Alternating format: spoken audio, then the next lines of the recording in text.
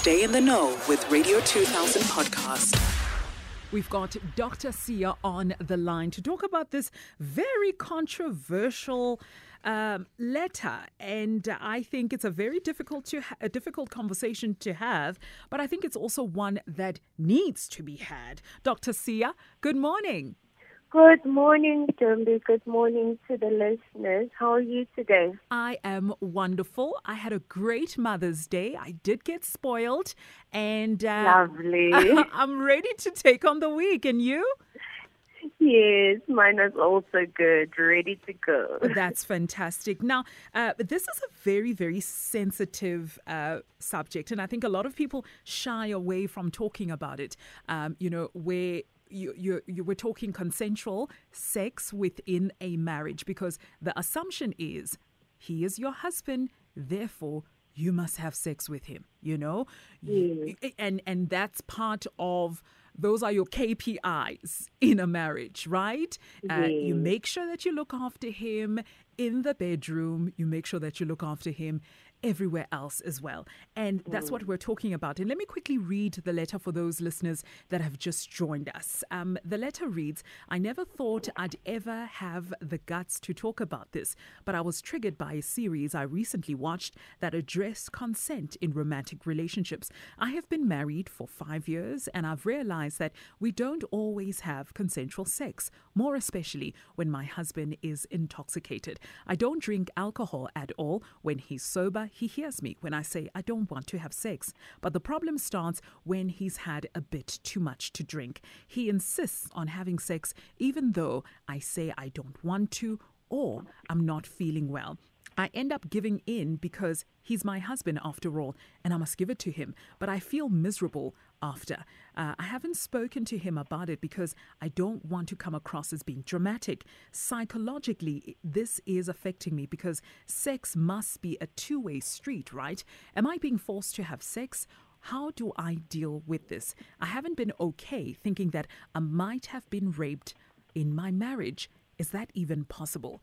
Is that even possible, Dr. Sia, being raped by your own husband? Yes, definitely, Ntombi. Unfortunately, it is possible, and I've seen it a lot in practice, that many women only realize this in the therapy sessions, and it's so traumatic. Yeah. Because like you said earlier, we live in a patriarchal society, right? Even when you are getting married, you hear some of the speeches say you must cook well. You must cook well in the bedroom as well. So already, I think many women are socialized to believe that it's okay to give in to whatever that your husband wants, even if you don't want to. And also what I've noticed in practice is that many women fear that if I don't do this or I don't give him all the sex that he wants, he's going to go outside and seek it elsewhere. So I've seen it a lot, and it is something that is happening and highly possible and prevalent. Other colleagues call it marital rape, but I don't like calling it that, because rape is rape. It doesn't matter who is raping you. It could be your father, it could be a husband, it could be a total stranger. Rape is rape. Now, Dr. Sia, rape is a crime in this country. Now, does Anonymous go and report this to the police?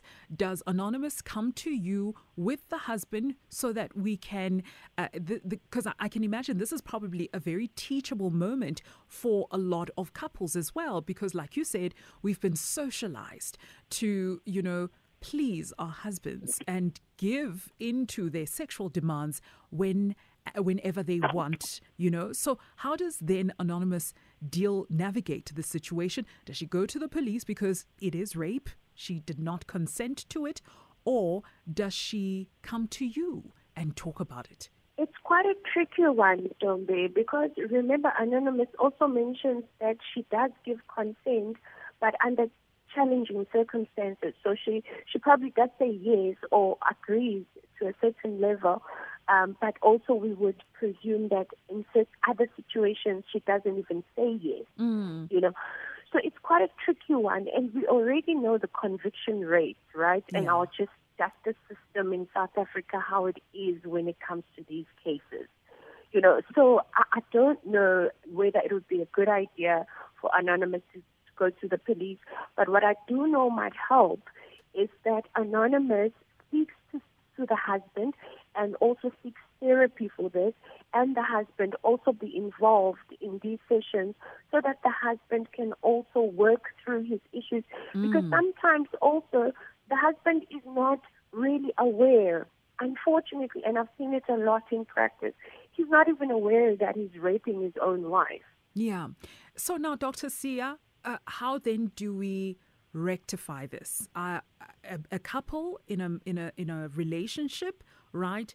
Before we have sex, should we have the conversation of, do you want to have sex? Is this something that must happen all the time, where both parties vocalize the fact that, yes, I want to have sex? And it's not like whether I read your body language or I'm reading between the lines. So is it a situation now of me sitting down with my husband and say, okay, Sthandwa Sami, yes, I do want to have sex. Do you want to have sex? And then he says, yes, I want to have sex. Is that how we're going to do it now? That's very interesting how you put it, Tombi, because it's something that I've been grappling with professionally for some time. Because it's not necessarily like that.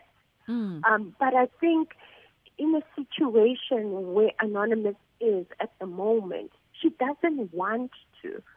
And she is the one who has the responsibility to verbalize that when she doesn't want to. And the husband is supposed to respect that and not coerce her, because the issue here is that she doesn't want to, and she's refusing to, and that refusal needs to be communicated clearly and effectively, and then the other person is supposed to respect that. So I think the issue here, Ntombi, is the intimacy, the emotional intimacy as well. Because remember, when we look at healthy relationships, as psychology would put it, there are 7 different types of love, right? And the most preferred one is what we call consummate love, which consists of 3 pillars. It's the intimacy, it's the passion, and it's the commitment. So for me, out of these 3 pillars, the issue here is the intimacy and the passion and also the commitment. But when we look at intimacy, we're looking at not just sexual intimacy, right? We're looking at emotional intimacy. So that one is also the problem in this relationship, because the partner is supposed to feel safe to speak about whatever it is they want to speak about, and feeling heard and not judged or dismissed or ignored. So there's a lot to work through, and I think Anonymous would need to begin by trying to process all this trauma for herself and talking to someone she trusts or her therapist, and also for the husband to attend therapy as well, and for them to also have joint sessions. Because in this matter, unfortunately, I wouldn't recommend that they try and sort it out on their own. Because remember, there's also an element of alcohol misuse, which is a problem, and it's a red flag. So all of these are red flags, and it's a risk case, if I would classify it, because there's an issue of rape, which is also regarded as an issue of domestic violence, which is a risk case, and also there's an issue of a substance, which is alcohol. Dr. Sia, we're going to leave it right there. Can you please share your contact details, social media, you name it? Because I can imagine someone might be going through something similar, and maybe perhaps they want to have a one-on-one consultation with you, or maybe they want to even slide in your DMs so that they can explain where they're at emotionally. Where do they get a hold of you? All right. On Twitter, my Twitter handle is at Ask Dr. Sia. On Facebook, it's Ask Dr. Sia. On Instagram, it's also Ask Dr. Sia. My email address is ask@drsia.co.za. You can also Google Ask Dr. Sia and all my details will pop up. We're still having the online sessions, the break-free sessions. You can inquire about that.